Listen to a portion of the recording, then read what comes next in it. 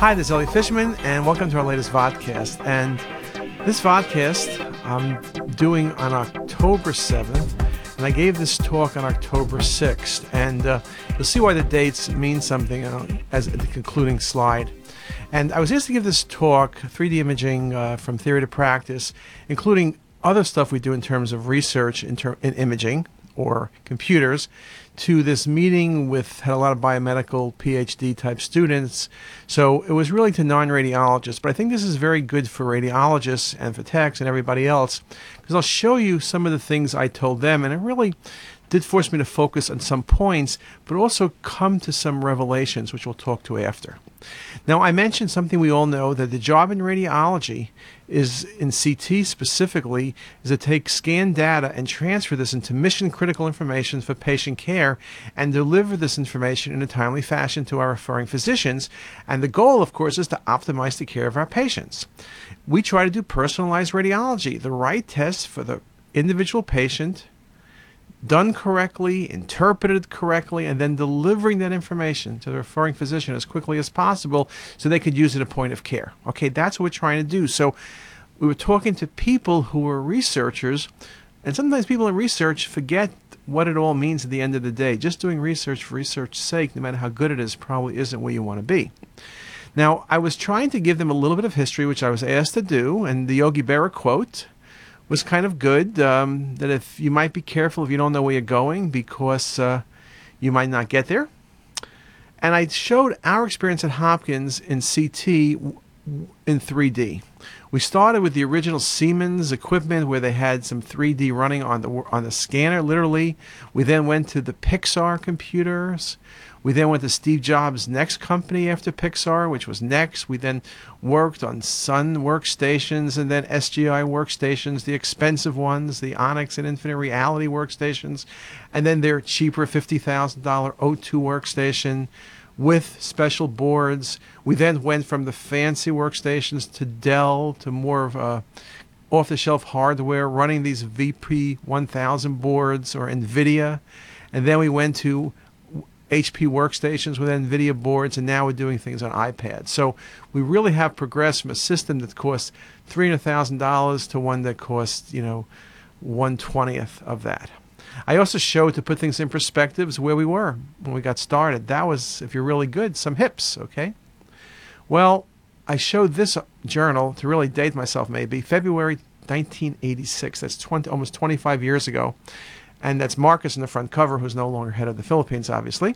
And in that article, if you look very carefully, you can look this up online, there's talk of Steve Jobs buying a company called Pixar, and those are a couple of the images that Pixar made when it was part of Lucasfilms in Young Sherlock Holmes, for example, that special glass scene. And it made the point that Steve was getting involved in the movies. And then if you look really carefully on the next page, and if I blow that up for you, it mentions that some of Pixar's best applications, or maybe its best application, will be in medicine.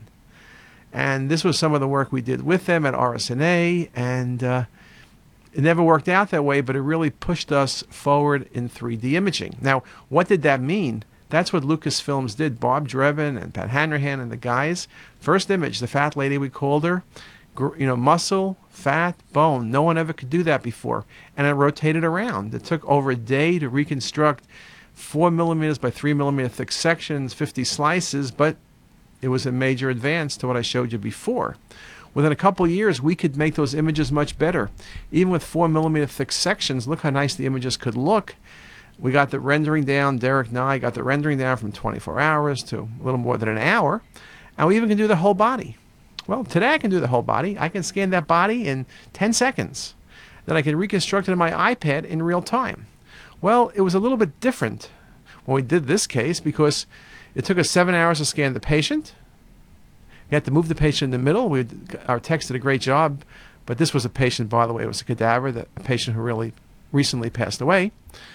7 hours of scanning. And then when we sent the images to Pixar, Bob Drebin had to spend hours and using many Pixar computers. So it took us 7 hours, not 10 seconds. It took millions of dollars, not $800 to make the images. But it was progress. And in fact, the whole idea about volume rendering was something we did in the mid-'80s, working on the things developed at Pixar. And I remember when People argued that this volume rendering was nonsense, that surface was the only way to go, that this was totally ridiculous. But there it was. We were showing muscle and bone and vessels and fat, and everyone else could only show bone and could show it really poorly. And in fact, the article that changed everything was the volume rendering article. Bob Drebin, Lauren Carpenter, and Pat Hanrahan in Computer Graphics in 1988. Now we move forward on 3D imaging, and this was a state-of-the-art article I wrote in Radiology in 1991. That's a bit ago. And I was making the point that 3D is becoming valuable, and I predicted by the end of the decade that it would be widely available. Well, I was just a little bit wrong. So in fact, 15 years later, I wrote this other article saying on 3D visualization and radiographics, we predict within a few years 3D CT will no longer be a specialized study done on select patients, but will also be part of review of routine cases as well. Well, not exactly right yet, but I'm getting closer. At Hopkins, it's a critical part of what we do. That's our 3D exam volume over the last 6 years continues to grow. And these are when the physicians request 3D imaging. We do many more with 3D because I want to look at it in 3D, but these are the ones requested. And as I showed the audience, there are so many things we do, from cardiac imaging, from vessel analysis with cardiac imaging, to looking at patients with abdominal pain and ischemia, with nicely shown a clot in the patient's SMA. We look at transplant evaluation and kidneys post-transplant, where we're looking at the anatomy, and here's a transplant left lower quadrant in 3D mapping with the details, and here it is from bone removal and from the back, showing you nicely the anastomosis, which is undoubtedly patent. Surgeons are doing greater studies than ever. Look at this patient dissection. They put this graft in, which goes literally from the thoracic aorta to the superficial femoral artery. Notice the left iliac is occluded. Beautiful dissection. And we analyze that graft further, and you can see it proximally and distally. You do the vessel tracking. We can analyze massive information in just a couple of images. And literally from head to toe, we can image quickly. We can image inside organs, and virtual colonoscopy is a good example of 3D mapping, which improves detectability of disease. And with all that, we know the future of CT is not in more slices, but again, more information generated per study. So everything we look at is not scanned data, but the information generated. And I've shown this slide to you before, I believe, making the point and trying to show them that on an axial image, you can make the diagnosis of Crohn's. And on a coronal image, you can show the extent a lot better. But if you want to look at disease activity, you need to look at the 3Ds to show the vasa recta and the volume renderings to show the thickened bowel and the strictures, and putting it all together, one data set, massive information. Or being able to detect, in this case, an image of a patient with carcinoid tumor that's hard to see on those axial images, even with the circles, and a little bit easier to see maybe in the coronal with the circles. But look at the MIP imaging. Look how much more obvious those lesions are. And here it is again with bone removed. Look at those 25 to 30 carcinoid tumors. So again, what we see and what we're able to see is dependent on how we look at things. And the whole area of 3D, as I commented them, is not just pretty pictures. Pancreatic cancer, detecting smaller tumors, as in this case. Again, size of tumor is not necessarily a predictor of resectability, but there's no doubt the smaller the tumor, the more likely it will be resectable.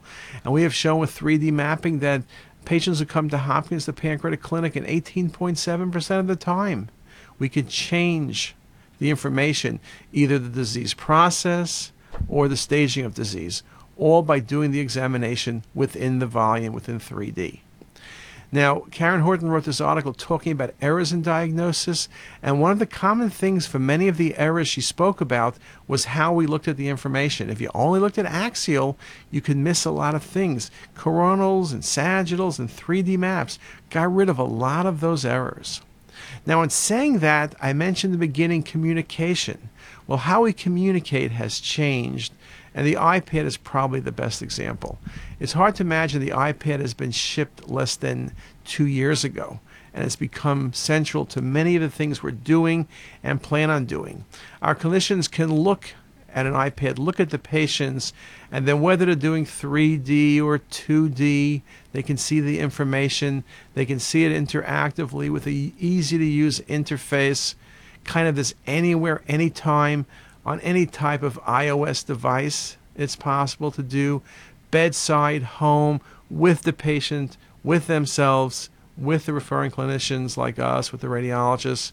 And again, a platform taking advantage of changes. NVIDIA, for example, new hardware at Tesla, OpenGL, real incredible possibilities that the iPad brings to the surface. Now, I also said as part of what we do in terms of imaging, we also do education. And it's hard to separate our educational mission from our teaching mission, from our patient care mission. And obviously, the reason you guys are here listening to me is because you're on CT is Us. And whether you're on YouTube or the Apple Store, you know that CT is Us, every week we provide lectures. I showed 146,000 plus cases. You can see every Monday the lectures. I made the point about the syllabus material and text, and everything else is all available online. And I showed an example of how many people we touch every day.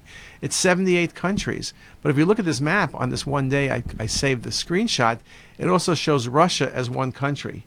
Last time I looked, this was not 1948, and Russia is a whole mess of country. So the way it looks here is, besides Greenland, which is a piece of ice, there's only a few countries in Africa that really aren't logging on. So it's impressive.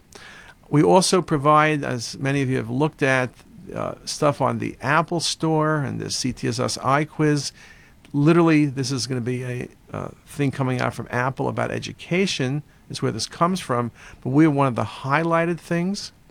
And you can see here, we just released the latest version September 30th. So something that's available iTunes Store for free on the iPad or the iPhone. And here's just an example. And then, of course, this whole idea about interactive rendering on an iPad, the Siemens Singo Viewer, which you can download, test, play with, a lot of sample cases. Something, again, whether you're a customer or not, it's something worthwhile to look at because you can really see where things are going. And this idea of mobility, the idea of fast imaging on cheaper devices, high quality, is really where the future is. And when you think about it, if you try to put everything I showed you together, it's really a focus on imaging and patient care and education and putting it all together. There's a great quote from Steve Jobs that people think focus means saying yes to the thing you got to focus on, but that's not what it means at all. It means saying no to the hundreds of other good ideas that there are. You have to pick carefully. And I think we are really focused in this area, and hopefully that focus kind of brings us success and improves our patient care and improves the information we can deliver to you. So let me just end my talk there, but let me just make one last comment. And I mentioned at the beginning of this talk that this was October 7th, and I put together the talk on October 5th and October 6th. And everyone in the world knows that on October 5th, 2 days ago, Steve Jobs passed away after many years of trying to fight cancer. Everybody, it was amazing when you read the newspapers, the famous people and not so famous people, whether it was in Malaysia or Japan or in Cupertino or in Baltimore, people were lining up at the Apple stores to put stickers on. Just very, very impressive of a person, as all the articles have said, really touched everybody's lives and really was one of the great icons of the 20th and 21st century, and putting him in the category of Edison and Ford, people whose success and changing of the world is never questioned, and there's no doubt about that. I think the reason I comment on this, because he was very important to everything we did, but if you think about it, everything we've done, but for the 25 years, whether we're doing Pixar Imaging, that was Steve's company, and his support pushed us along, whether it's looking at the educational stuff, the web, whether it's the fact I'm giving you a presentation that I use my MacBook for, and I'm recording with Frank sitting back here on a desktop Mac using GarageBand to edit the program, and looking at it in PowerPoint. And I'm sorry, Steve, I do not use the Apple thing for doing that, but I still like my PowerPoint. But if you think about everything, the iPad, the iPhone, everything we use in education, everything we're using in patient care really came from that focus he had on really trying to change the world. And I think hopefully all of us will continue to use that innovation to improve patient care, improve education, improve how we practice, and hopefully we will all somehow carry on that legend. And with that, I wish you a great day.